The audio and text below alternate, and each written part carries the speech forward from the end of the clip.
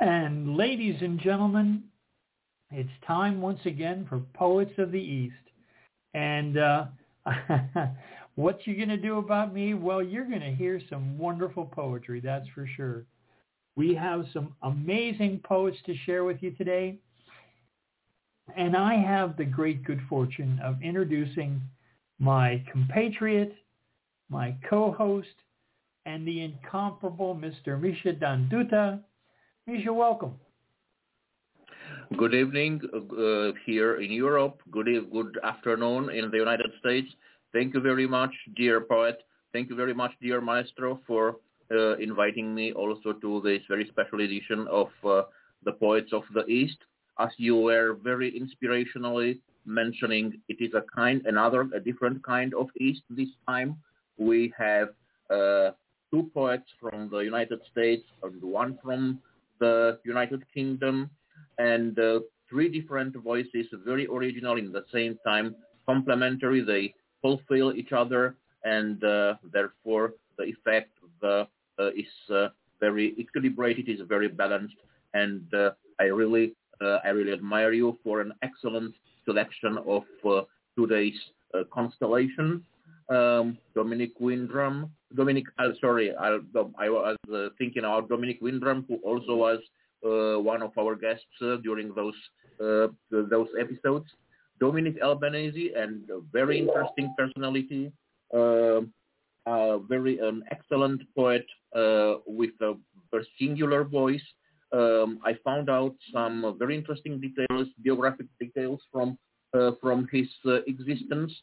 I was always looking for the key to his poems in the religious dimension, as he used to live in, as he used to be a monk. But there are also very interesting aspects that tell us about his previous military experience, and which actually combine this in a very original way with the religious one. I'm not going to say more. We will hear this directly from his poems. Then we have the very original and positive and optimist Kizzy Wade, excellent British poet, really a very original voice in the field of the independent poetry within the United Kingdom. What's very characteristic for her is the concentration of the verse, so her way and attitude and the ability of telling things in a couple of words, sometimes only with two words. I happen to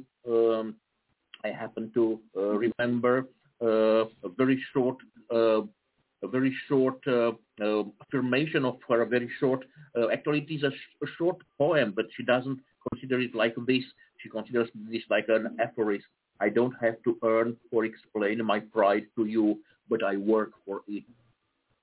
It is very characteristic for her, her way of concentrating, of expressing a lot of very profound things in only a couple of words in one sentence. And then finally, we have maybe the most famous among our today's guests, Deborah Hodgetts, very well known and very appreciated novelist and the screenplay writer, whose name is actually very well known to the ones following the British and the American cinema. A real royal program, a real privilege for the ones listening today to the Poets of the East. Congratulations, Rick, and once again, thank you very much for making me a part of this at this level and for giving me the privilege of shortly commenting each of those brilliant names you are bringing each Saturday to the serial. Well, thank you so very much, my friend. Your experience, your skills, your talents, you bring so much to this experience. I can't thank you enough. But without any further ado, let me bring you part one of Dominic Albanese. Ladies and gentlemen, I have the great good fortune to bring you a very special voice today. I bring you a talented poet, an amazing storyteller, a man who's had more adventures than most people have even read about. Ladies and gentlemen, let me bring you Mr. Dominic Albanese. Dominic, welcome. Welcome. Thank you, Rick. Interestingly enough, I guess a part of it all about spring and hope springs eternal in the breasts of men. I'm reinvigorated about the whole process of writing, and I guess interestingly enough, I started writing when I was about 12 years old, when I first became attracted to the opposite sex. Always a good motivator. The first poem I ever wrote in my life, The Sea, the Sand, and Rebecca, her small footprints in the Coney Island surf line.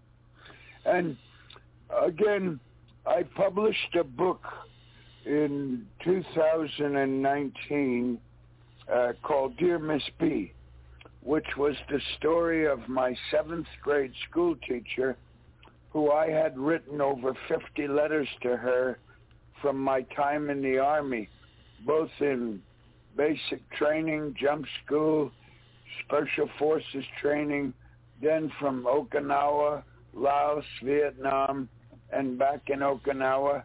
And she died, and her daughter sent me the letters. But it was her who inspired me. And in the collection of letters was a little note in Miss B's handwriting that said, "He was my student. I recognized his raw talent, and he adored me." And up till then, I had published 13 books of poetry. I've never self-published anything. There's a woman up in Northern California named Donna Lee Phillips, who I've known for 56 years. And she used to be a publisher and a kind of a world-class, well-known photographer. She started the photo school and some magazines, and she and I were friends in San Francisco. And surprisingly enough, one day I got this note on the Facebook say, "Is this the Dominic that used to work on my Fiat?" And I went, "Yeah." "Oh my goodness, Donna Lee."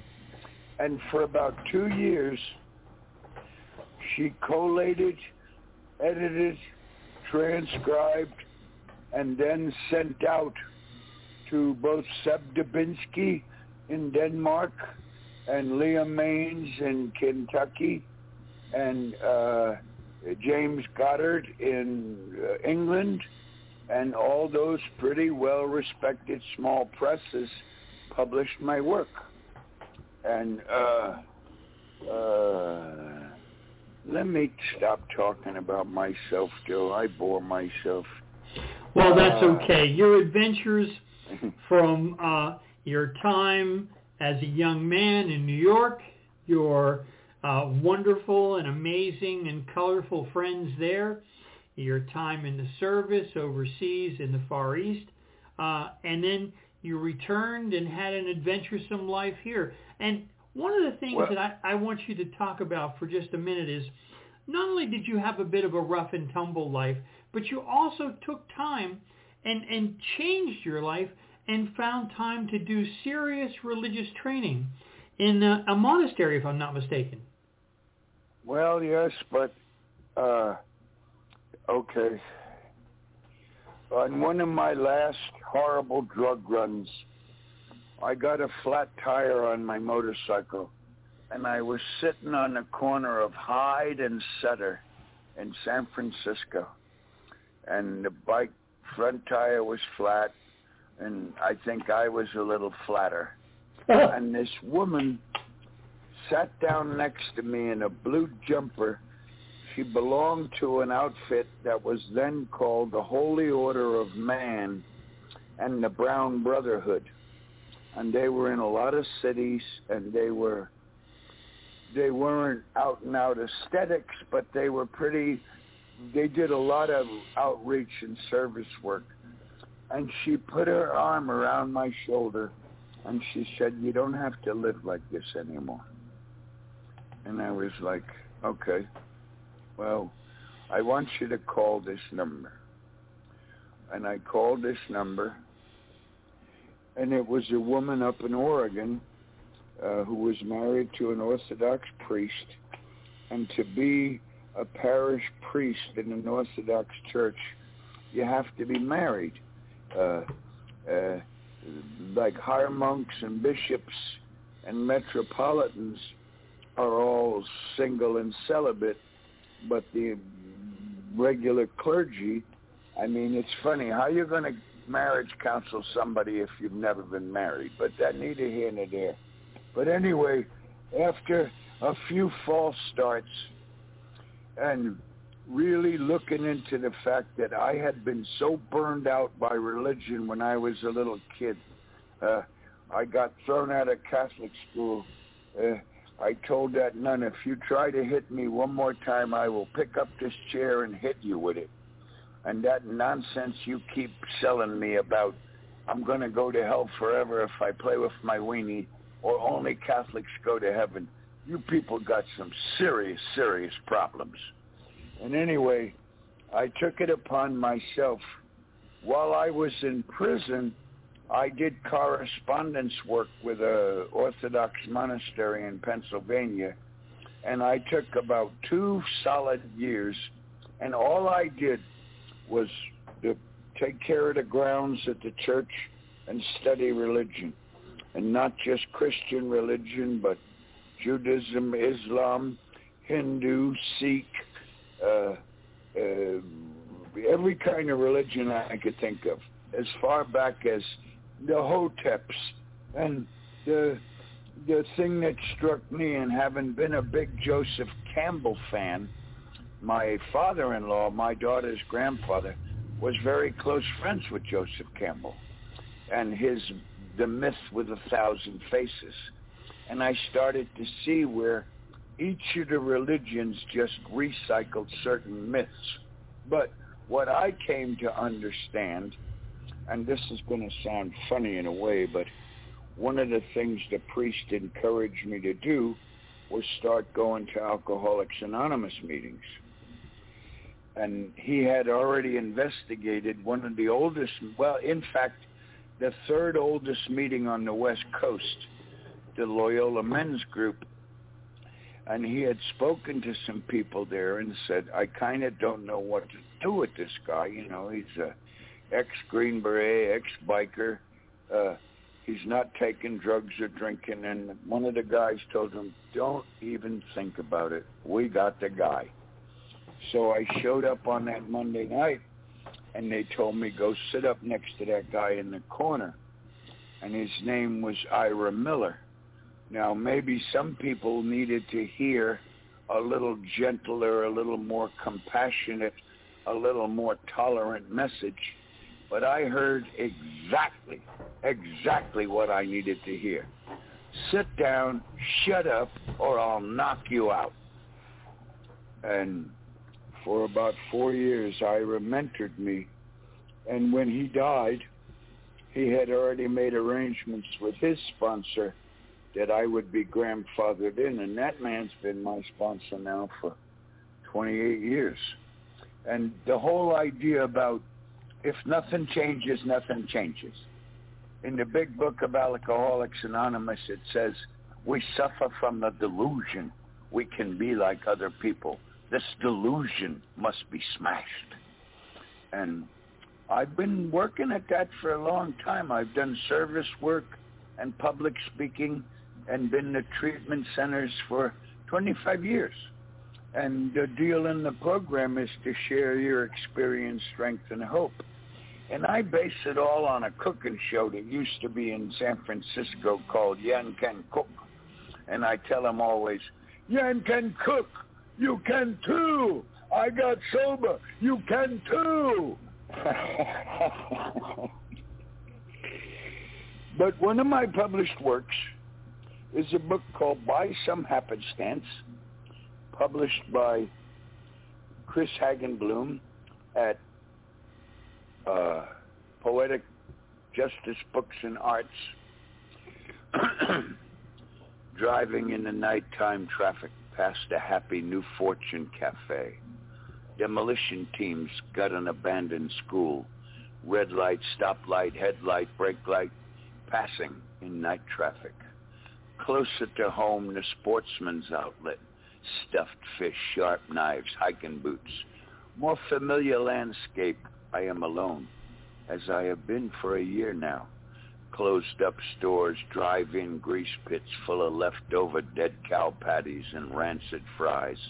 A small oil leak in my motor stinks. Approaching home, I laugh. The new Happy Fortune Cafe, indeed. Very nice. Very nice. The night demons still call to me. April full moon Friday. But I am more of a sunlight person now. Wonder whatever happened to my side shift knucklehead or the dirty jeans I once proudly wore. Whisper more than call. Fishing beats fast bikes any day. Regrets about the past? Not many. I was foolish. Not wise yet. Just less foolish. More carefully aware. Less concerned about what was. More hopeful about what might be. Oh. Very nice. Crossover October into winter, November, and the wind, the Scorpio wind, over clear, chilly water as we grow older. 1 year older, gifted with time. Nature changes while almost everything dies in order. Summer in limbo, the first signs of snowfall on the mountain. Oh. Folsom Dam. When I was in prison, I had a job at the graveyard. Old convicts buried, unmarked, and forgotten. Over 3 years, I numbered every grave between 1919 to 1978. 200 souls were laid to rest. I never saw their faces or heard their voices, yet I know all their names. Now, some 15 years later, it is a part of who I am. We are all connected in some way, what or way, or even when we pass away. No, I did spend about 30-something years trying to,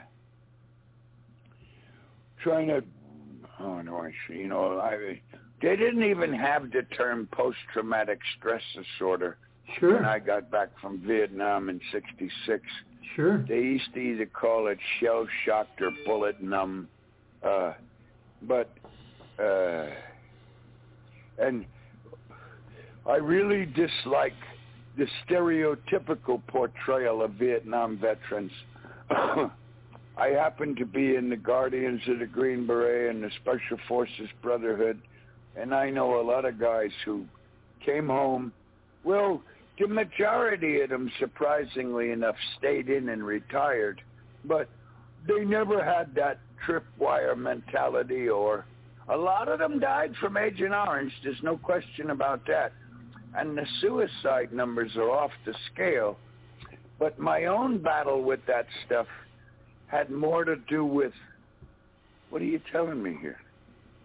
I'm supposed to go over there and kill anything that moves, and I'm supposed to come back here and work for $8 an hour and act like I'm a happy guy? What? At that point in my life, I had no concept of right or wrong. There was only getting caught.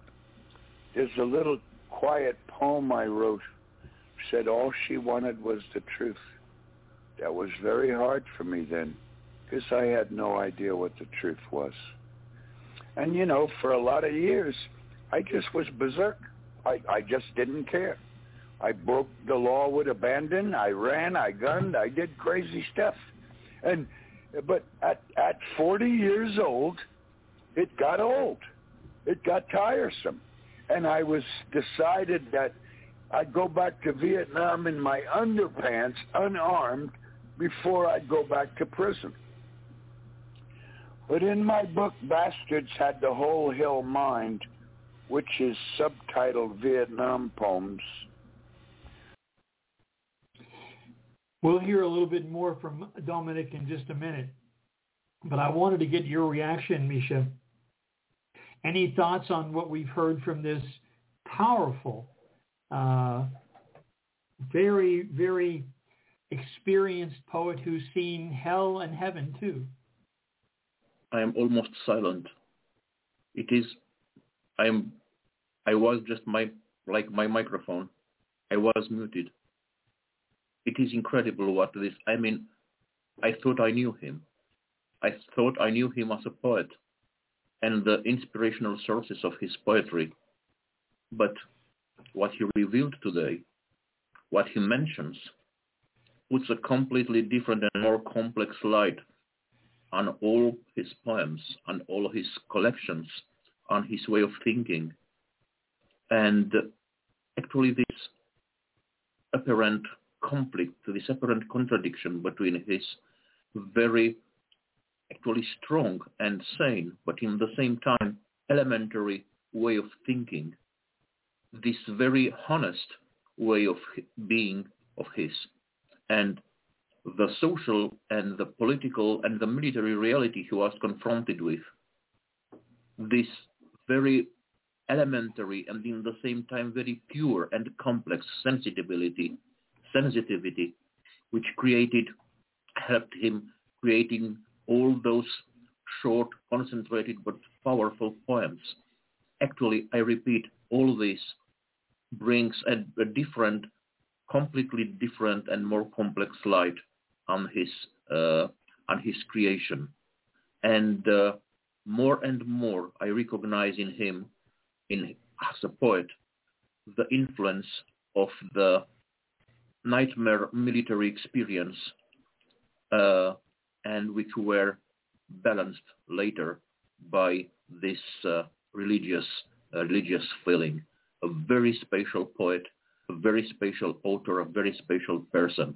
Maybe last but not least, the just brilliant way he's able to explain the influence of his biographic evolution, of his biographic things that happened to him, to his poetry.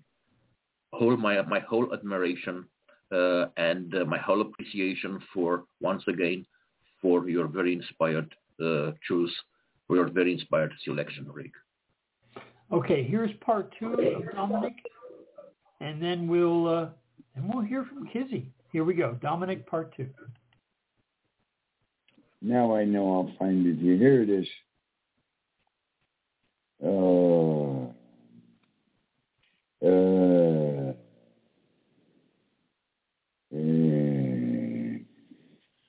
come on.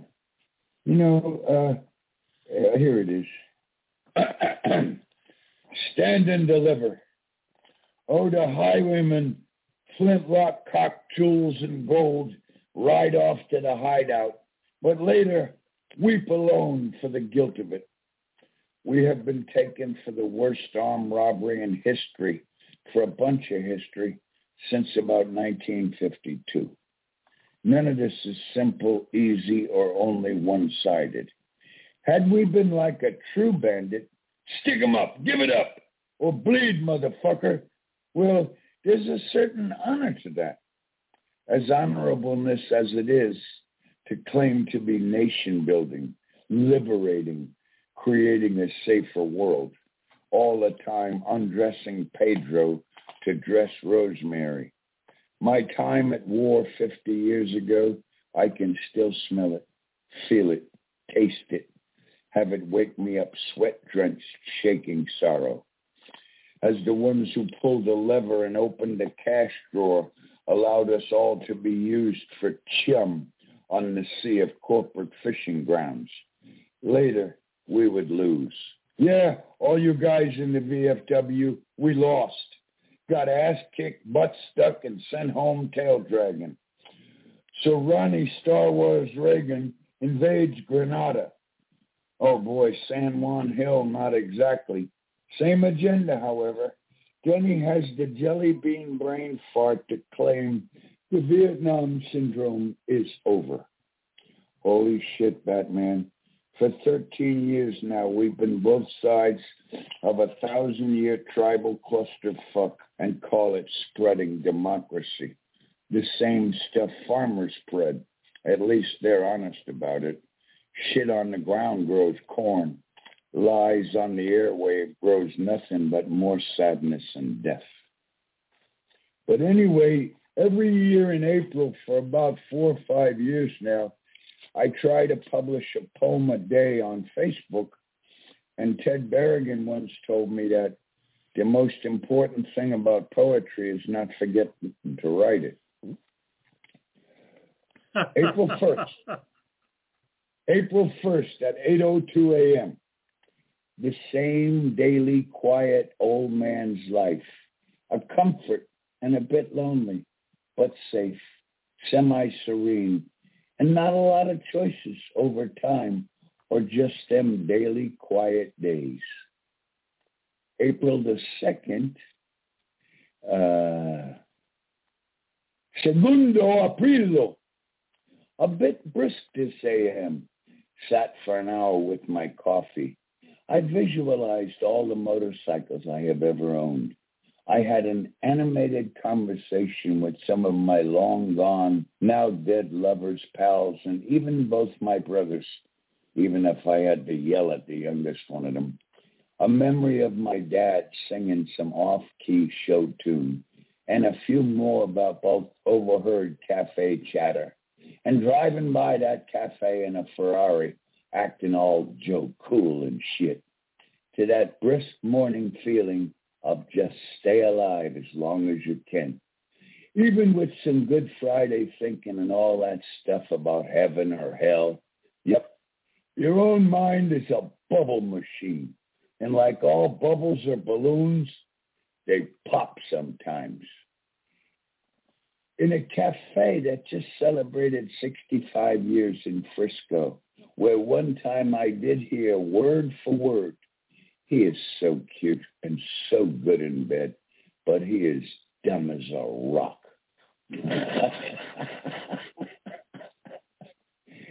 I have a little collection called Overheard Cafe Chatter, but I haven't published it yet or even sent it, or, I'm not sure. The April 3rd, the last night, I had the strangest, most involved dream I can ever remember having. A whole bunch of my dead pals and I was sitting around, in various locations, it seems anyhow. None of the conversations were coherent, just snatches and times gone by. What did that fucking Dominic do now? That's one I remember. Memory eternal. An equal mix of men and women. All they had faces were the faces they had then. Not one of us was old. And that's how I do it, you know. And since I'm yeah. That is another one of your extraordinary poems. My friend, I hope you continue to write for years and years yet, sharing that wisdom that is so hard-won, and you so generously share. Every day till I am no more. And you know what? I know you had Karina on the other day, and she and I have a book in progress called The Light in the Hallway. And sometimes the most important thing, I think, is what Jim Harrison used to say about poetry is the language of the soul once you teach the soul how to speak. And, you know, I'm on this. I'm not giving up. And I have 2 books in process. I have Garage Tales, 1967 to 2012, and all stories about cars and people and women and cars and people and like that. And the other one's called Neptune's Arms, about a fencing joint in Coney Island that I used to be the errand boy for. And I'm working, you know. One of the things I've done, though, is just before this really hot weather hits us, I spent about most of March completely tuning up my house and my yard and making everything just so. And I really thank you for the opportunity to read my work. It's been my pleasure, my friend, and I want to thank you so very much for your generosity of your time. My friend Dominic, take care of yourself. Ladies and gentlemen, Dominic Albanese. Thank you, brother. You too, Bubba. Take care. Bye-bye. Dominic Albanese, an amazing poet. What say you, my brother Mircea? Well, I would remark in addition his harsh, tough, almost black humor, his incredible power, human power of making fun of all those things that inspired him as a poet, but hurt him so badly as a human being. Nevertheless, he finds power for making fun of them and for writing some poems impregnated with that strong black humor he has, and actually being the winner, actually winning the fight against them, and managing to be once again and forever the one being up and victorious. Yes, the former officer in Vietnam won that war, even if the United States were lost it. If there was a real winner of the Vietnam War, he was Dominic Albanese, and the ones like admiration and respect. Absolutely. Well, my friend, now in a totally different direction, the fine British poet Kizzy Wade, Part 1. Well, ladies and gentlemen, I would like to welcome Miss Kizzy Wade. Welcome to Poets of the East. How are you today? I'm good. Thank you for having me.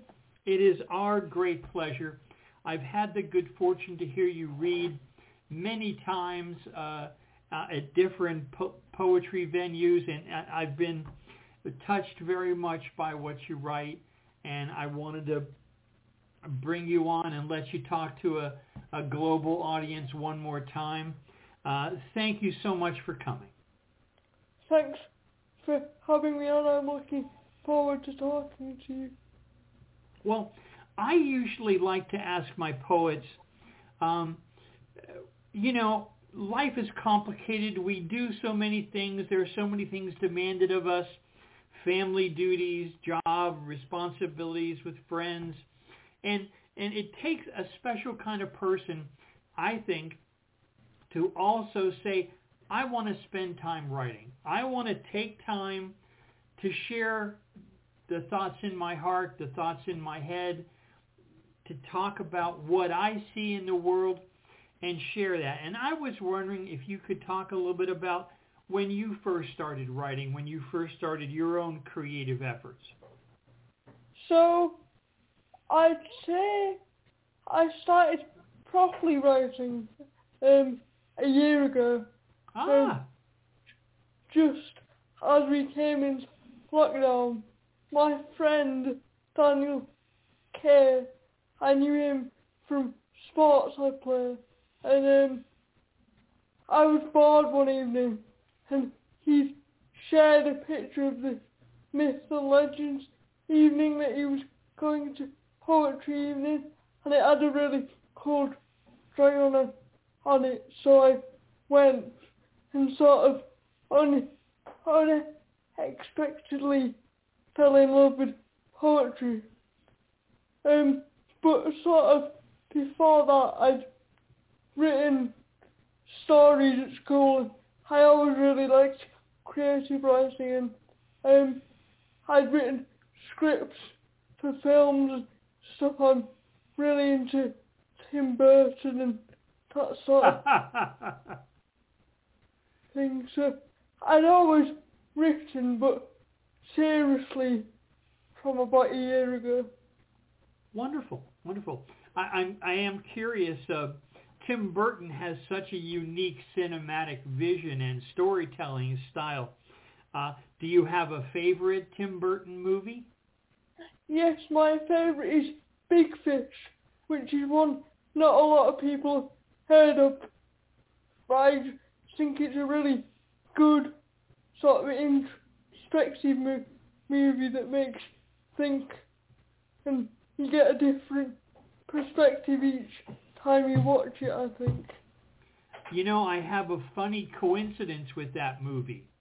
I like it very much, but one day my son, I have a son who's well into his 40s, and he said to me one day, Dad, I saw this movie that reminds me of you very much.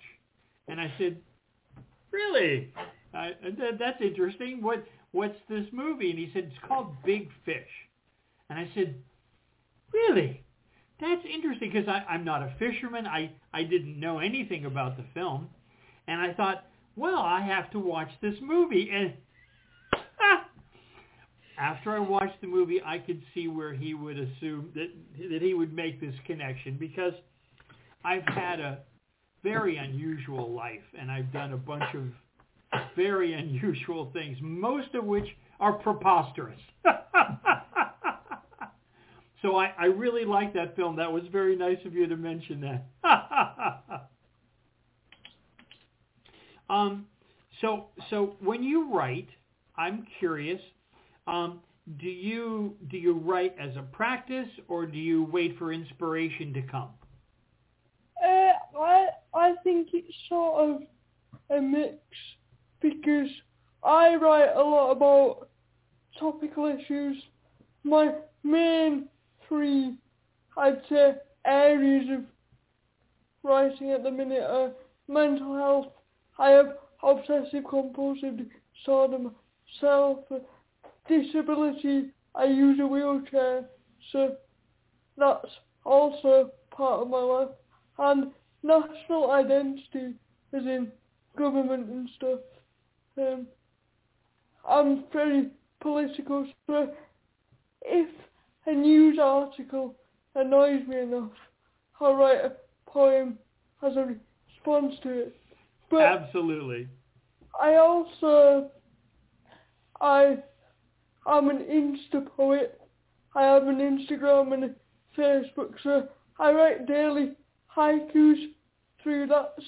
So I do have a practice for writing, but I'd say mainly it comes from anger at the establishment more than anything.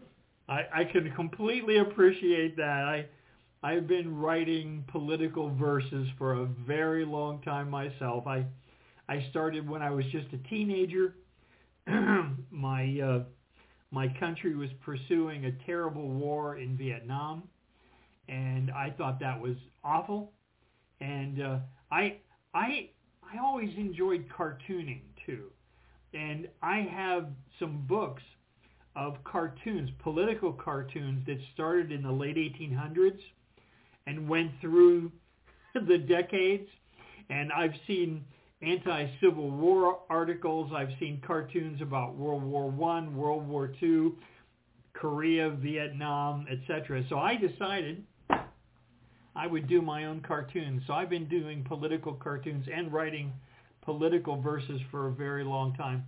My daughter will say to me sometime, why do you even bother?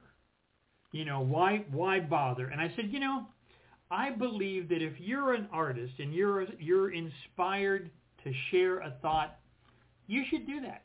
You shouldn't, pick up that pen and write it down, because someone's going to gain something from it. Even if they disagree, maybe they'll learn how to argue better. I also write a lot for my own mental health. I've become a bit of an OCD activist in a way, because it's a very stigmatized disorder that a lot of people trivialize. So I write about my own experiences with it, and that's got a lot of views online, and a lot of people have said it's helped them. So I feel like there's always a reason to write, even if it's just to get something off your chest. Absolutely. Absolutely. I have had some situations in my life that I found so troubling. And I thought, how can I deal with this? I know, I'll write it down so that I understand it better. And once I write it down, I can then put it aside, because I said what I needed to say. I thought about it the way I needed to think about it. And it was good for me to get it off my chest. And I can completely understand. I think you're also doing something very valuable. When you share your insights as a person with some of these issues, when you share what you see, what you know, what you experience, you help other people understand it better. I think that's marvelous. Yeah, it started out as that, to be honest, because when I first started turning up to poetry events, I said it was a myth and legends event that got me started. So that was sort of the route I started going down. And then I met someone called Sammy Exy Tight. You might have heard of them around a lot. And they sort of spent a good few hours with me on Zoom, talking to me about my experiences as a disabled person, getting me to write them down, and getting me to talk about them. And that changed my outlook as a poet. And then I met other very outspoken people like the Revolt Poet and people like that, who opened my eyes to other themes such as national identity and socialism and capitalism and other stuff that I write about now. Absolutely. Well, we've been talking for almost 10 minutes now, and I haven't had a chance to hear one of your good poems. So if you want to take a minute and go ahead and dig one up, that'd be fantastic. And I look forward to hearing 3 or 4 more. Where would you like me to start? My dear, you go ahead, begin wherever you'd like to begin. I think I'm going to read my current favourite that a lot of people have heard over the last weekend. It's called A Place to Be Proud Of, and it's about the current British argument over raising flags every day. It's all very contrived, but this is what I wrote about it. Raise flags to raise patriotism. Be proud of your flag. Be proud of your country. That's a new message. And don't forget, when the left point out the hypocrisy of making a divisive decision to promote unity, they're just being anti-British. No, I'll be proud of Britain when the streets are safe and we can trust figures of authority to make sure of that. When schools stop pandering to impolite playground comedians and Casanovas and come up with a pragmatic prevention for predators before their jokes become jail time and their flippant taunts tortured flashbacks. I'll be proud of Britain when the ruling class is held to account, not just the eaten, educated Egypts who constantly choose the selfish route, parliamentarily protected from the death, poverty and misery they cause, but those with blue blood who still give out British Empire memberships, those who we, a secular nation, ask God to save. I wonder how they're coping, dealing with all that racism and paedophilia internally must be hard. I'll be proud of Britain when financial protection is afforded to all, especially those who spend their days and patience on people and patients. Tell me, did that 1% pay rise take 1% of your sleep that night? Or did you care for the carers whose allowance you disallowed when you raised minimum wage but not their threshold? If they retrained like Fatima, the country's future wouldn't be in cyber, rather in ruin. But what was your bonus this year, Boris? I'll be proud of Britain when rights aren't political pawns to be protected and sacrificed. No matter whether you or your book believe in a group's reality or struggle, all rights are human rights, and when that's no longer a matter of opinion, debate, or a valid manifesto item, or I have the right to protest for that, then I will raise a flag.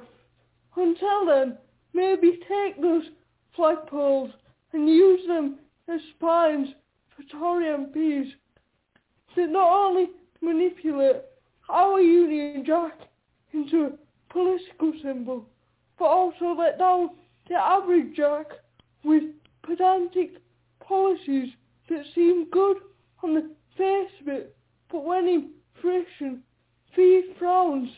Jack wants to be proud, unified, but they need more. We all do. Thank you. Very, very good. Very good. Thank you so much.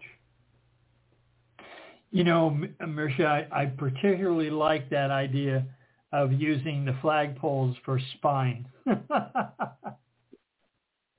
Well, it is a very peculiar way of saying it, dear Rick, but I think it catches the essence of the whole situation. I am fully impressed by the talent and the energy of this young lady, and also by her talent, by her way of what I was remarking at the beginning,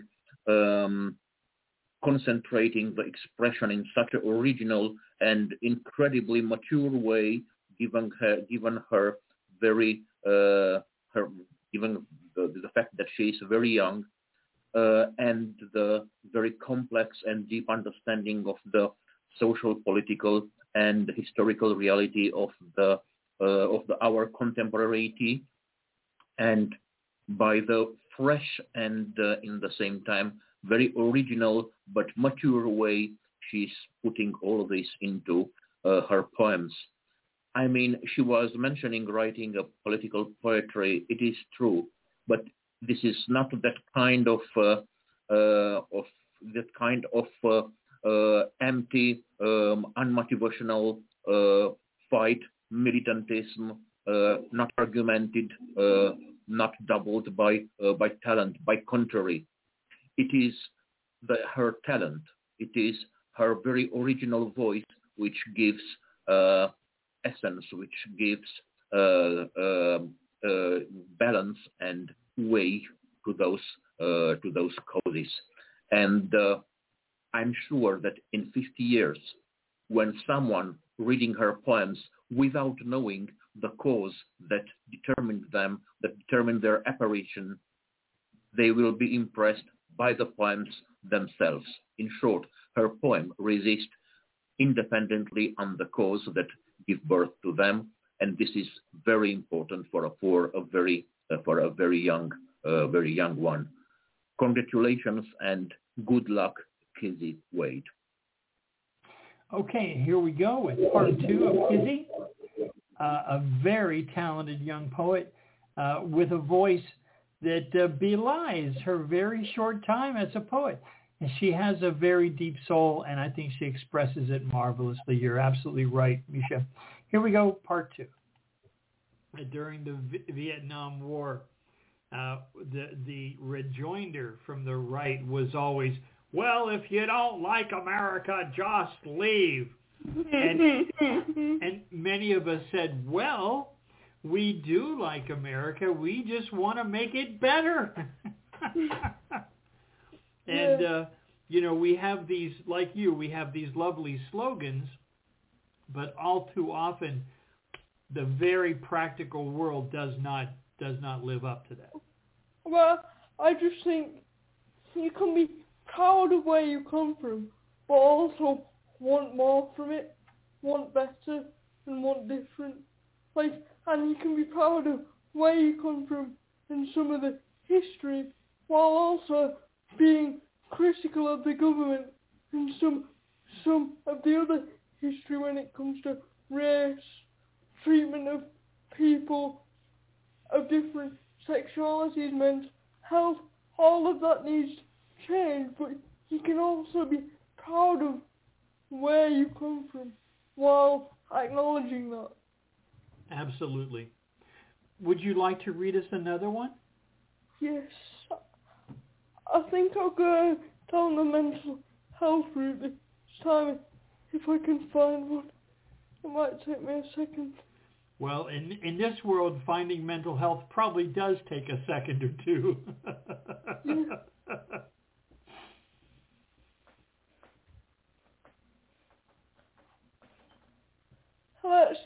Let's go for a more chill out short one called Penguins. Sounds good. Imagine if we were all completely honest. If we didn't try and decorate our feelings, our experiences with the jewels of social convention, or dull our beliefs and opinions for fear they shine too intensely. If sometimes we disregarded discomfort, or at least understood the need for it and spoke freely. You see, discomfort forces much needed transformation. Even at the hand of nature, organisms go through incredibly tough growth periods. When penguins molt, they lose their waterproof coat, leaving them unable to feed at sea. This often means they struggle and lose vast amounts of weight, but eventually they bounce back better than ever, ready for a new phase of life. Now I know we're not penguins. We don't have feathers, and we seem to think we have a much more complex society. But can we equate the need for seafood to our parents' shortage of empathy? Can we compare every kilogram, every displaced feather to a point of view misunderstood? Just as they temporarily lose their vital coating, can we lose our pride? So next time you see an awkward conversation coming, but you also see an opportunity for education or broaden horizons, take down the shields of sarcasm, face the difficulty head on, and channel your inner penguin. Very nice. Very nice. It's not my usual tack, but I do really like reading it. It's a lovely piece. I enjoyed it very much. The first time I read it at an event, people kept sending me penguin emojis after it. That's funny. Well, I think you did a marvelous metaphor. That, you know, the decoration with all our pretty ideals, and you call for candor, and I think that's marvelous. We need to educate ourselves and treat each other with more humanity. That's for sure. Yeah, about 3 months ago, I sort of came to a realization that I don't know whether it's the same in America, but we have a sort of very British way about things, where we would sort of rather make sarcastic jokes than actually get to the sort of debate of what's happening or the issue of what's happening. And I started writing a lot on that. And the penguin was just a nice example for a nature-themed thing I was doing at the time. Oh, very nice. I would like to read one for you. This is called Sea Watch, and it's about immigrants trying to come to Europe, trying to leave their very dangerous lives behind, and some very, very brave sailors who rescued a lot of people. It's called Sea Watch 3. I'm bringing them to safety, so said Renate. The stinking ship was sinking. The darling, daring crew knew what to do. Would you?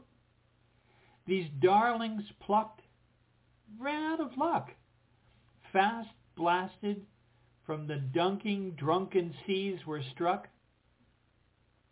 I'm bringing them to safety, she has stated, whomever once upon the sea related. She dared, she said.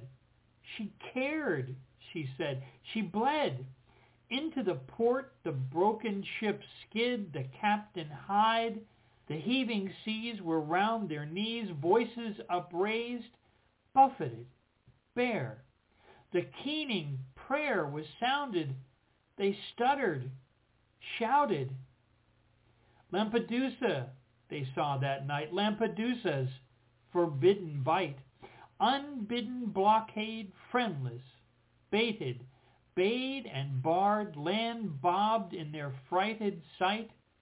Forbidden, barred they all should drown. Bring not that burden untied, unbound, that desperate cargo, dearly dying, better there than scattered, trying on the shore the share unworked. Europe bounty, freedom life they shirked, when from Afrique's murder strife. I'm bringing them to safety, she calmly stated.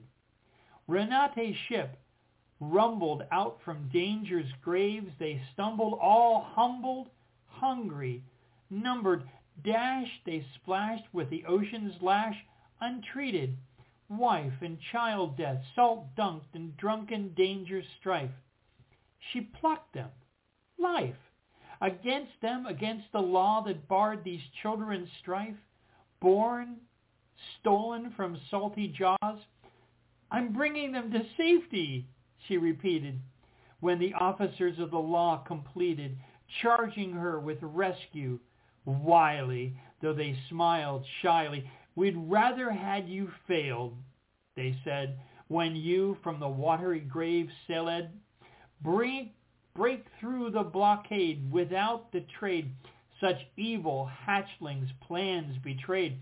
When desperate they tilted toward the shore, no more designed, divine the door toward heaven and the end of strife, or sure, toward the mean device. I'm bringing them to safety, she reiterated, when the cameras in the law bore down. When she walked the shore, she heard the murderous hate adorning law's door, lawless and rich, the German bitch, to throw these out on our unwelcoming beach. She plundered, pirate plucking these from death. Is there no law protecting landsmen from this theft? No place to hide this brazen death-denying bride, carrying those unwanted dropped ashore to stroll our lands unrolled, when they otherwise silent plopped on death's western welcoming doom door? Not here at the ancient door of Rome, once civilized and so more before, when some welcomed once the pride and prince's nation. Now they spurn these lowly broken a station, bitch bride of German prideful stride. Without her all these hundreds died, and she only mogs and begs us listen at these luckless plucked from waves that glisten, whom she please, and this quite stately. I'm bringing them all to shore to safety. The hate pours out, the dam is broken, by races shouting parlors token. Ply our seas, disturb our sleep, protect those others from the salty waters steep in crashing plunders. And yet she sighs upon the waters. There is law, we are all daughters before the fall, and fain would stand above the stained waves and pluck men from watery graves. Disturb your slender sleep, ye Trojan desperate, whom Carthage sought, when ye were homeless, tossed across the desert seas, when Carthage would have broken you, thieves, as you stole from broken crimes, dashed from home you rootless climbed, grieving, hopeless, unbuoyed. Only Dido let you weary rest when all your Trojans failed the test. I'll leave it there, but I think you get the idea. It's a very good poem, and as I'm sure you're aware, over here, immigration is a hot button issue, and has been for quite some time. And the pictures you see of the boats coming into Dover, but something I've never really understood about it is that we keep sort of making these rules for these immigrants, for these people who are coming to safety, but they're rules that don't even apply to our own society we've got at the minute. Like, there was something a little while ago where they sort of made bans for certain skill levels, jobs, and nurses weren't even far enough up the bans for them to be allowed in. And it's like, I'm not sure how familiar you are with the NHS, but it's a real diverse organisation. So pretty much stopping thousands of doctors coming into Britain doesn't make any sense when we're already understaffed, underfunded. Well, do you want to read one more, Kizzy, before we go? Yes. Please do. I'll read a disability-themed one this time. So this one's called Coming to Terms with It. It's a relatively old one, but it's one that keeps coming back into my life, and it's got me a few opportunities. For a bit of background, I have quadriplegic cerebral palsy, which means I use a wheelchair and my left hand's pretty useless. I also have various concentration issues, but coming to terms with it. When discussing disability, people talk about coming to terms with it, but they talk about it as if it's a one-time thing.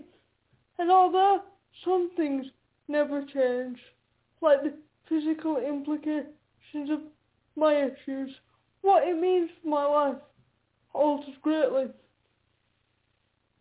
as my age alters and as I alter as a person. For example, I can't walk. I'm currently aged 16, and it affects me differently to how it affected me at 6. Now it's all about the way it limits my independence, whereas then it was about my inability to use a scooter. Although the latter may seem trivial now, it was as big a deal to me then as independence is to me now.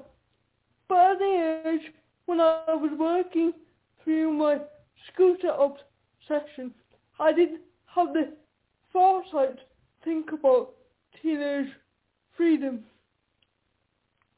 Our priorities change, and so do the barriers that face us. That's just the ever-growing nature of life and its milestones. But unfortunately, that means that just as we settle within our own capabilities, the barriers get closer to home. So we have to keep realising what we can't do. We have to keep finding ways to understand, get around and beat our disabilities. We have to keep dealing with the complex feeling of anger and sadness that brings with it. Priorities aside, something needs to change. The way we, as disabled people, talk about this. Let's stop answering with sarcastic parting quips when friends ask us what our situation feels like. Let's disregard the mood of the room and tell the truth. Let's tell them how most days you realise and you can't, and it's only on occasion you realise and you can. Let's tell them how it feels to have a mind that operates at 100 miles per hour and a body that barely accelerates to 1. Let's tell them how it feels to be able to achieve the extraordinary, but never the ordinary. If this has felt like a moan, I'm not sorry. It's just that I think 16 years without a solitary toilet trip gives me a unique perspective that might open some frank conversations about real experiences without fake smiles. Thank you. Wow, that's very, very powerful. Thank you so much, Kizzy. It's been a real wonder visiting with you today. And thank you so much for sharing your writing. You write beautifully. Thank you. I really enjoyed your poem too, and thanks again for having me. It's been a really fun conversation. Good. Now you have a wonderful day, I insist, and take care of yourself, okay? Okay. Before we go, can I talk about my social media? Please. Please. You can find me on Facebook at Kizzy Wade Poetry, and you can find me on Instagram at Kizzy_Wade_Poetry. I also have a passion for radical education, so you can find a link to my collective that I started that's around that at Radical Curriculum Fellowship and at Radical is good with 2 zeros instead of O's on Facebook and Instagram. I will do. Thank you. Thank you so much. You have a wonderful day. Bye-bye. Well, Mircea, I have never heard such a fantastic articulation of some of the challenges that our otherwise abled friends have. I thought it was just an amazing poem and just gave you a real feel for some of what they go through. This is true. I'm completely amazed. I repeat, I have the same feeling. I feel almost silenced, muted by her power, by her maturity, courage of telling things their real names, their proper names, and by the maturity and the strong strength and the complexity of her judgments, of her seeing and understanding the world we belong in. And I would say that she understands this world much better than this world understands her. And this is evident. One of the other things that I thought was just so beautifully articulated was when she said, well, we know the extraordinary. We do the extraordinary. But it's the ordinary that eludes us. And I thought, my God, what a great encapsulation. What a great insight. This is almost a philosophical poem.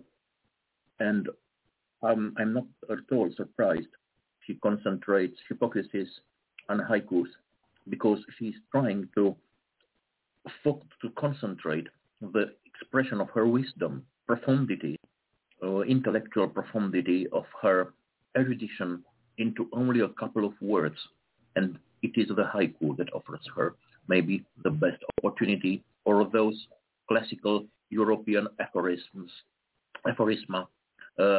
which sometimes she publishes she uses to publish on Instagram or on Facebook. A really remarkable personality, an exceptional one, and I keep fingers crossed for her career.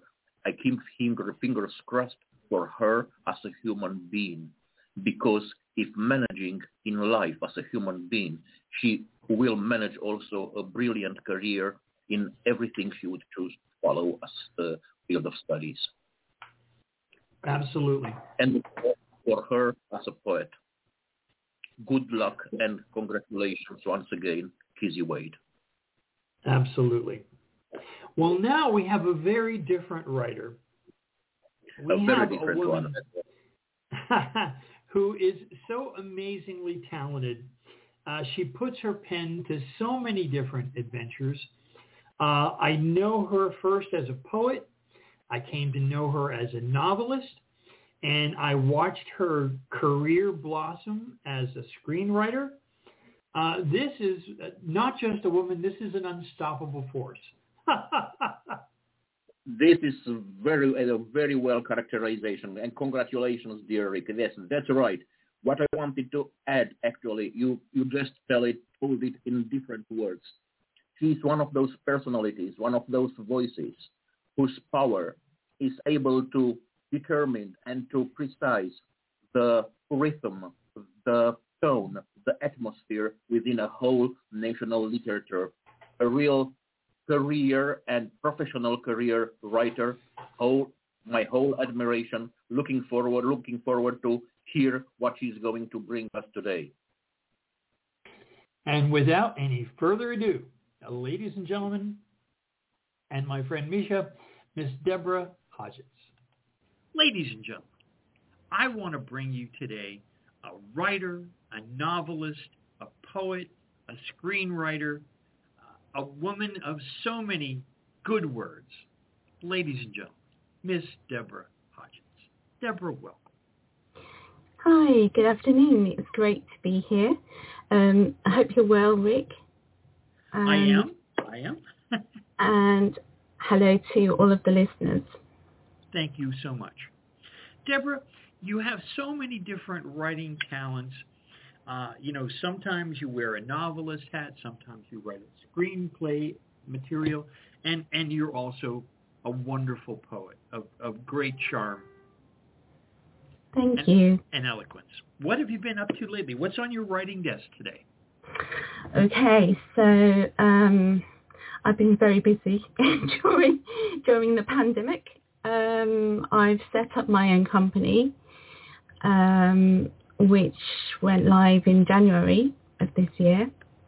And since October, pre the company going live, I've just been working flat out for clients, writing for magazines and blog posts in the USA, in Australia, and in the UK.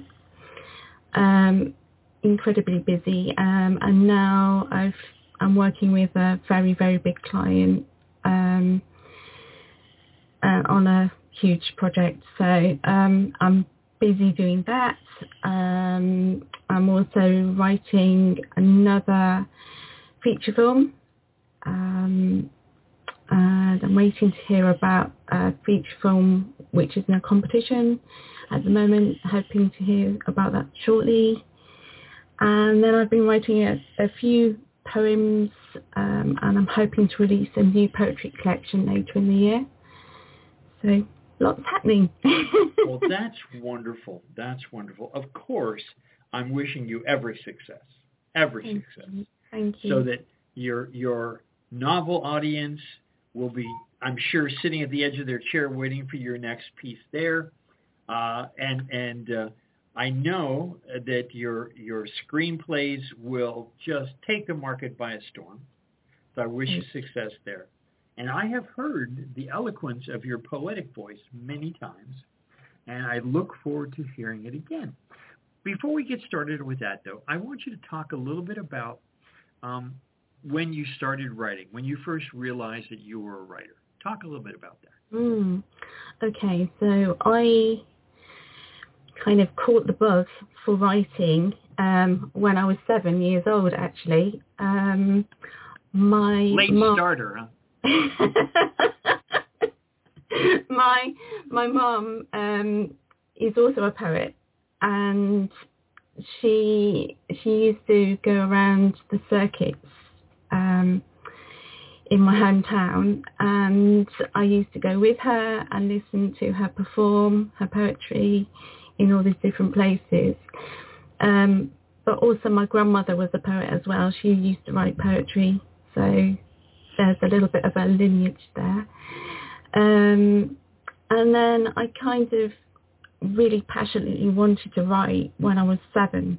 And I used to write little stories and poems, and and try and get sage advice from my mum and my grandma. And then when I left school, things kind of shifted. And I got an art scholarship when I was 7 as well. So my I moved slightly away from the writing into the art kind of side of things.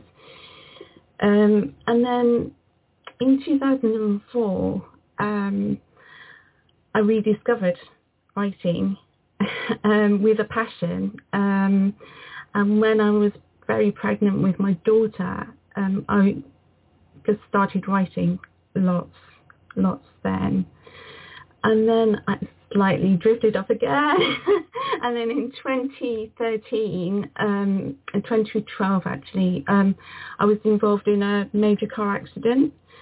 And I had to have 2 years of rehabilitation to kind of put myself back together, because it was quite a major car accident. I'm sorry to hear that.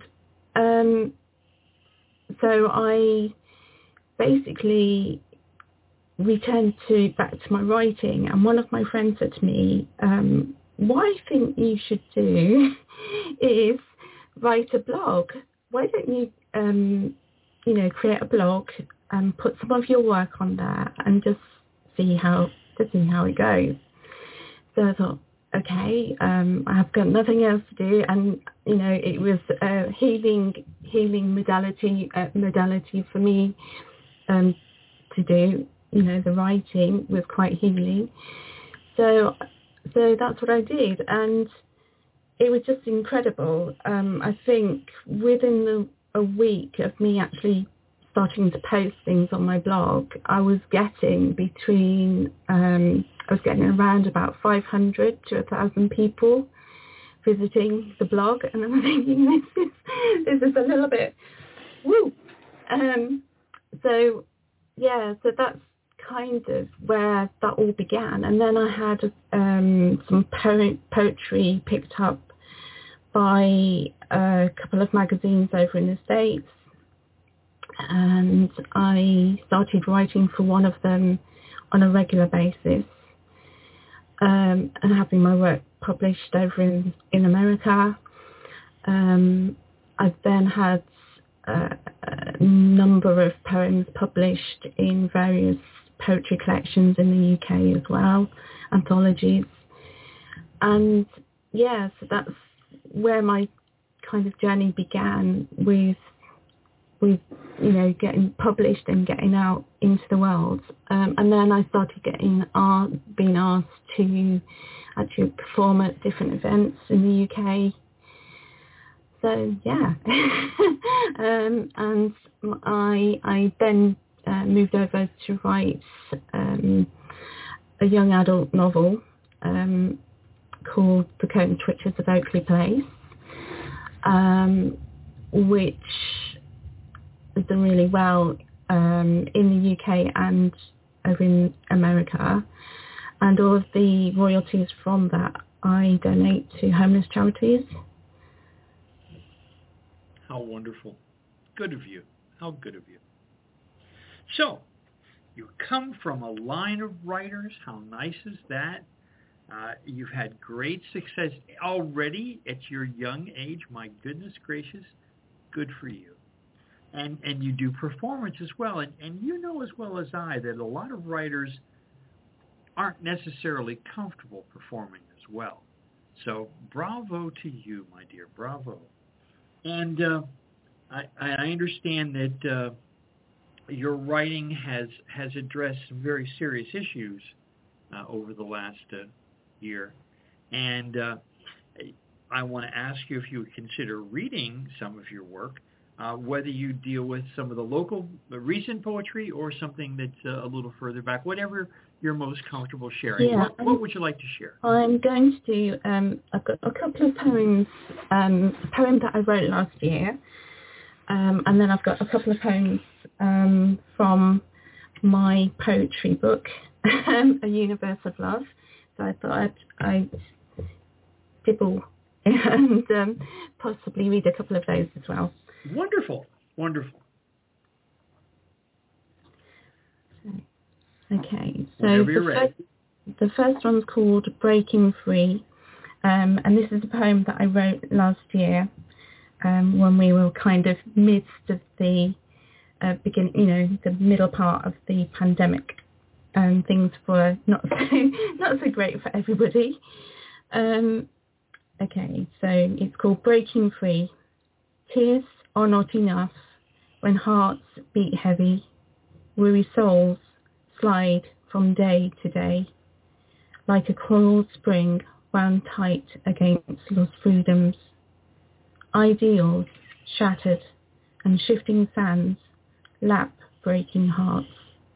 I hope for peace, for release from my nightmares, pressing ever near. Beautiful, beautiful. Yes, I think in a funny way, COVID and this whole experience of being locked in has really spurred a renaissance of writing and given people the time even to sit there and put pen to paper or keyboard to fingers. Would you like to recite another one? Yeah, sure. Okay, so this one I wrote in 2019.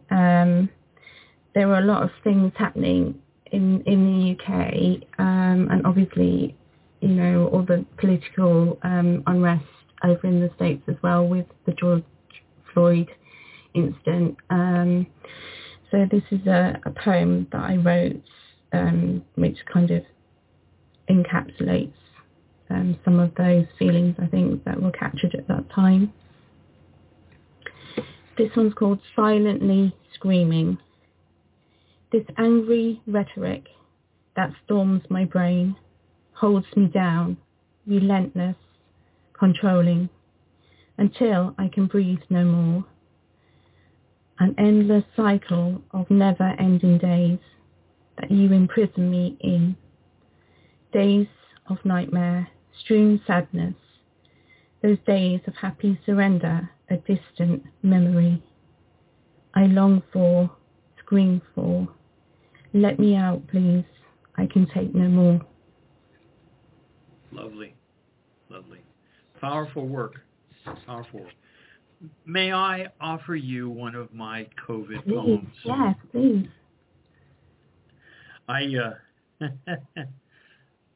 I'm one of those poets that because I think in large part because I deal with so many serious subjects, I apply lavishly a little humor to the subject. So this is one that I call Down from the Trees. On the subject of being locked up, right? Down from the trees. Honey, baby, tell me, please, since we're not so long down from the trees, you scratch my back, I'll scratch yours, up in the branches or down on deeply polished floors. We like reciprocal, you and me, ever since we balanced on the limb of a tree, whether out in the car or up in the tree.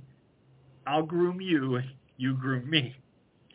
The one thing now that's left for us, as the virus sets a fence between what we really feel and what we really mean, with you so far away on the other side of the glowing screen another day, we wave weakly, how I miss your sweet perfume and the many ways, darling, you decorate a room.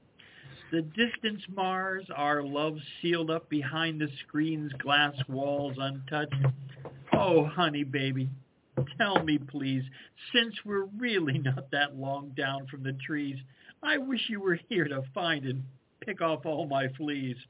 We're isolated, out of touch, and miles away, my fingers clutch in disarray, my clothes askew. What I wouldn't give for you, to have your seat beside me here, with your fingers searching my matted hair, even to have you look with scorn at the clothes piled round the room I've worn.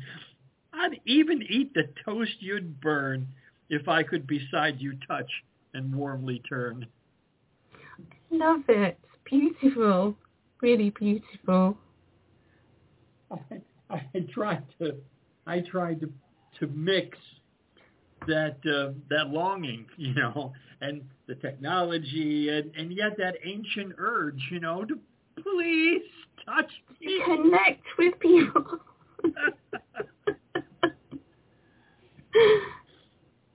So, you know, you found your way, and you're doing some screenwriting treatments. How would you contrast writing for the screen, writing for the drama, should we say the film presentation, versus writing short stories or novels? How's that experience been for you? Yeah, it's an interesting experience because every aspect of all of those, Rick, is completely different, and you have to, the way you approach them is very different as well. But surprisingly, what I've found with the screenwriting is a lot of the poetry, the language, and the descriptiveness comes through as well. And another angle also that I'm currently pursuing is writing podcasts, and I'm writing a podcast series for 2 clients at the moment. So that's a completely different, that's a slightly different approach as well. So I think it's learning how to use language in such a way that it conveys more than the words itself. Does that make sense? Sure, sure. That it speaks louder and reaches out to a wider audience, I think. And it's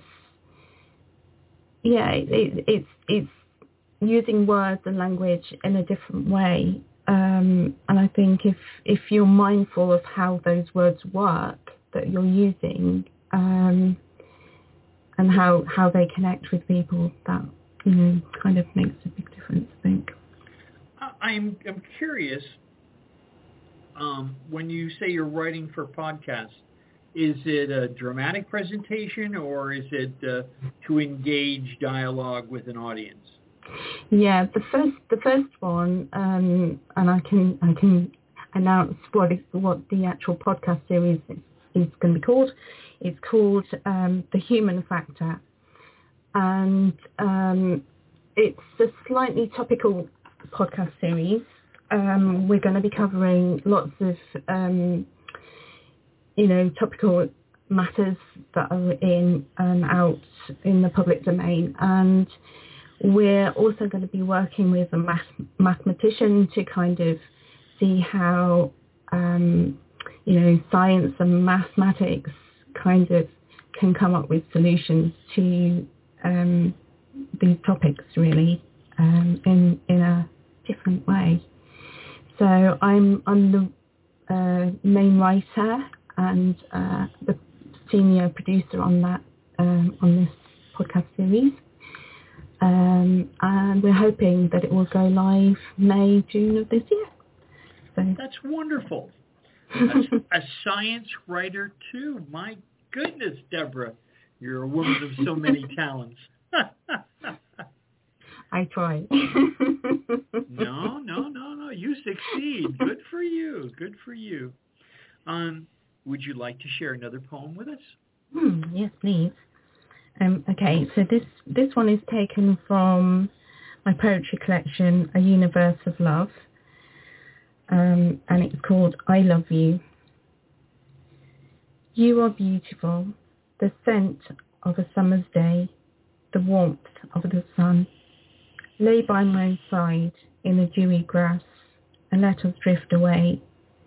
Let me hold your hand, let me guide your footsteps with gentle love. For you are my beautiful, my one true love.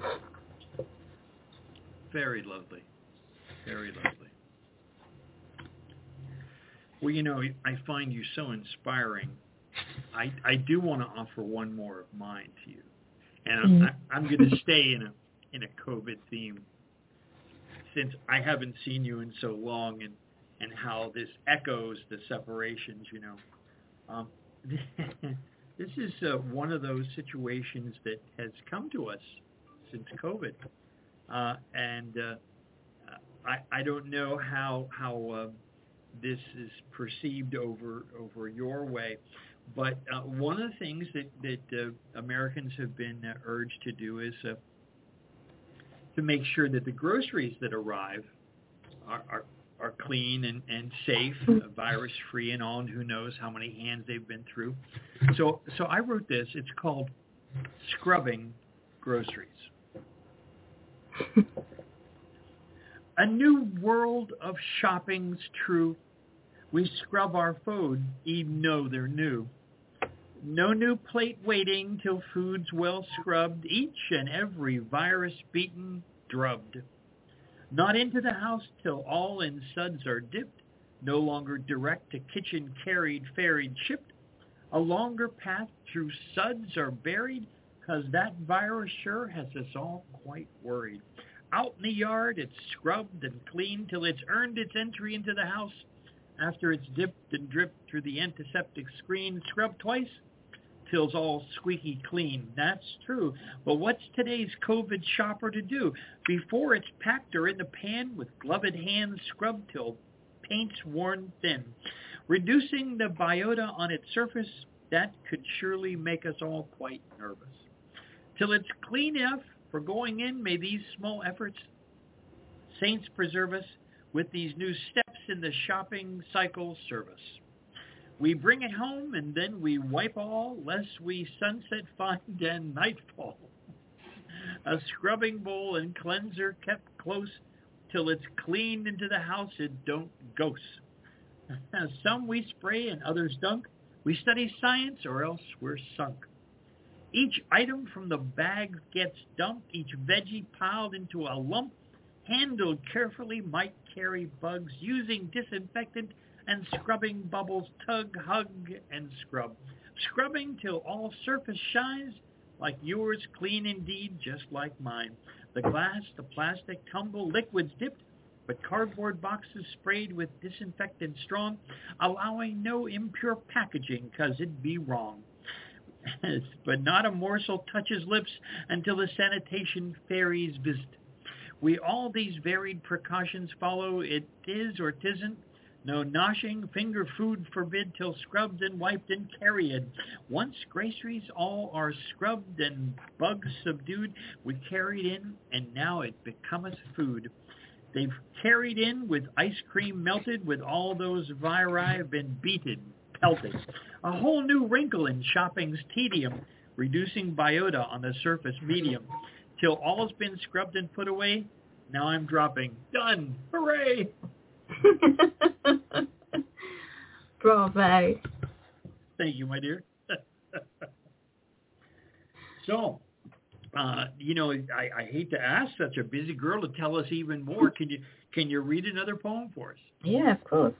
This is very short. It's a very short one, so I might do two, if that's cheeky. Oh, please. Indeed. Okay, so this one, again, is from A Universe of Love, and it's called Flow. From my pen, the stories ran, downpouring, sweet flowing, to catch each word, my sincere plan. Very nice. Another, please, another. The twinkle of love.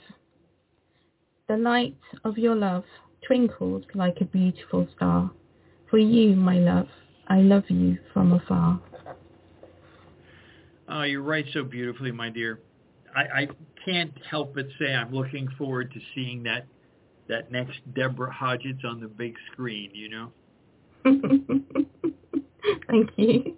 We speak to writers from all ages, from all time, some who've been at it for years and years and some who just started. If you were to make a suggestion to some of our younger writers, what suggestion would you make to a writer? Okay, if I was talking to someone who's just setting out on their journey, I would say write what's in your heart, write what you know, and don't be led astray by what other people might say. You should write what you want to write.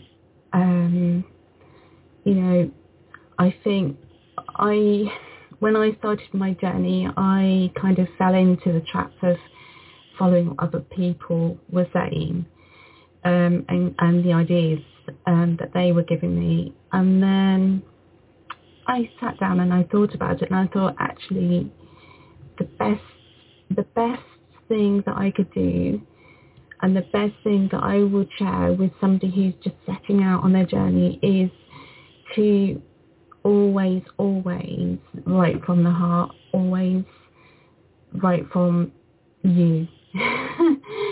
And because there's no point really writing something that you're not comfortable with writing, or that you don't believe in, and that doesn't resonate with you, because the words will not resonate with other people.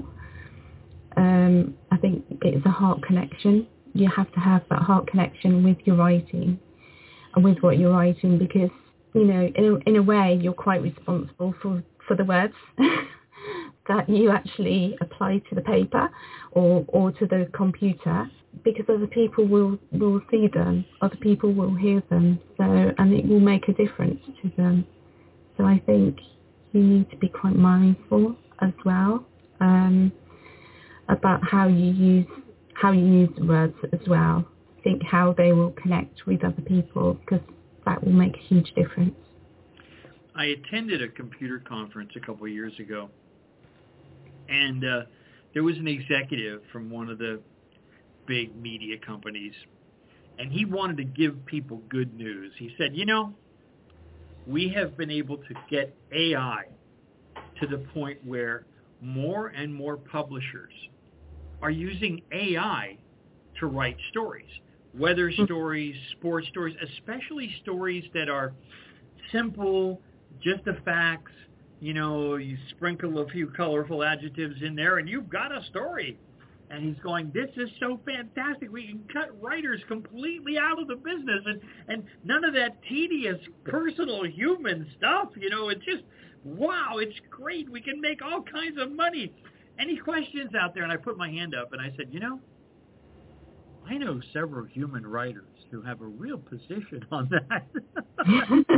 we are in favor of human writers. And I said, on the other hand, looking at it from your point of view, if you can just get computers to read your computer-generated nonsense, you can cut people completely out of the equation entirely. Now, if you can get them to do that and then buy the products, we can dispense with this tiresome humanity all at once. And the funny thing was, he was so shocked. He really didn't expect to hear from a writer. Because, of course, he's dispensed with those. Yeah. You know, as amazing as technology is, I'll take a human writer any day of the week, and especially one as charming and talented as yourself. Deborah, thank you so much for joining us. Thank you. Thanks very much. Thank you. Well, sir, that was Miss Deborah Hodgetts. Any thoughts? Well, actually, the way you are putting it, and even the tonality of your voice, inspires, suggests that it is almost nothing to be added after such a strong voice, such strong poetry, such strong pieces of poetry have been presented, and such a complex intellectual argumentation has been brought for sustaining, for supporting this poetry. Even if actually, if you are asking me, there was no need of intellectually arguing or intellectually supporting this poetry, because it supports very well by itself. And I want to congratulate you also for the inspirational selection of the poems you presented during this dialogue. It was just a complete, just an integrated and complete material. Very well done, and those poems were complementary to each other and fulfilled between themselves very well. Maybe I would dare only to add that this strong voice which is precising, giving the word, giving the meaning, giving the direction, because it is a very, not only a strong and talented, but also dominating voice of her generation and within her national literature, but not only literature, as we see also screenplay writing, that it is quite impressive that it did not give up the sensitivity as a very important dimension of the literary talent. And if you allow me, because both of you had a quite impressive dialogue about COVID themes, and because the register of this dialogue was very various, and which actually helped to the complexity and variety of your dialogue. Please, would you allow me to add also a short text of mine about COVID, just like a whole your attitude towards this world problem and towards her talent and sensitivity? Absolutely, my brother. Absolutely. Thank you Lead very on, much. Thanks a lot. I really appreciate this, and I will read something short I wrote when I was lying in hospital with COVID some 2 or 3 months ago, actually 3 months ago. It is called Diagnosis, and as usually, it was translated into English by my good friend, the talented Slovak poetess, Judith Ondol. We were born asymptomatic. We were granted an asymptomatic contamination. We were hospitalized as asymptomatic. Therefore, the therapy symptomatic. Discharge forms are issued at own risk and based on workplace certificate. We are no standard cases, but unexploited niche opportunities. Drinking water available in the emergency room. Thank you very much, dear Rick. This was my modest hold to you and to Deborah. Well, thank you so much, my friend, as always, for your wonderful contributions. This show could not go on without your help. Thank you again. And I'll lead them out with a little bit of music. It's one of those wonderful things that I like to do here. This is a little piece called Which Side Are You On? Oh, yes, I know it. It's wonderful. A wonderful idea.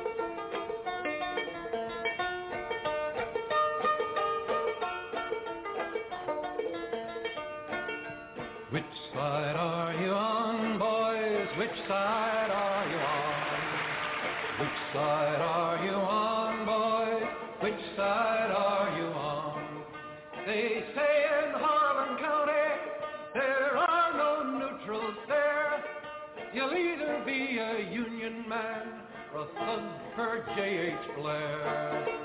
Which side are you on, boys?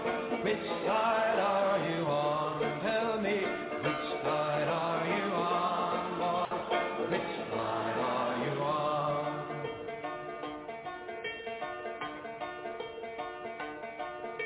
My daddy was a miner, and I'm a miner's son. He'll be with you, fellow workers, until this battle's won. Tell me, which side are you on? Which side are you on? Sing it! Which side are you on? Which side are you on?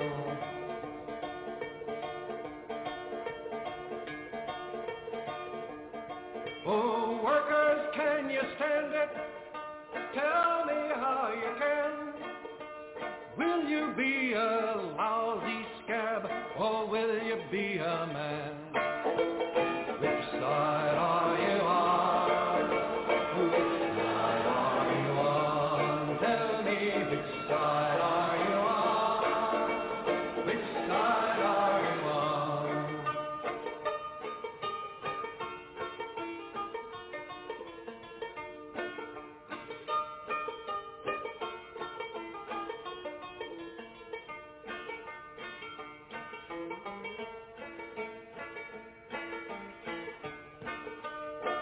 From all of you good workers, good news to you I'll tell of how the good old Union has come in here to dwell. Tell me, which side are you on, boys? Which side are you on? Tell me, which side are you on, boys? Which side are you on?